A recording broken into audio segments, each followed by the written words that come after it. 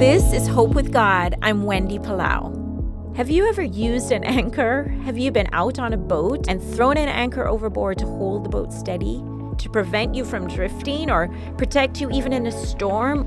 The Bible says that the hope God offers us through Jesus is an anchor for our soul, and this hope is firm and secure. Why do we need an anchor for our souls? You probably know the answer to that question. It's obvious.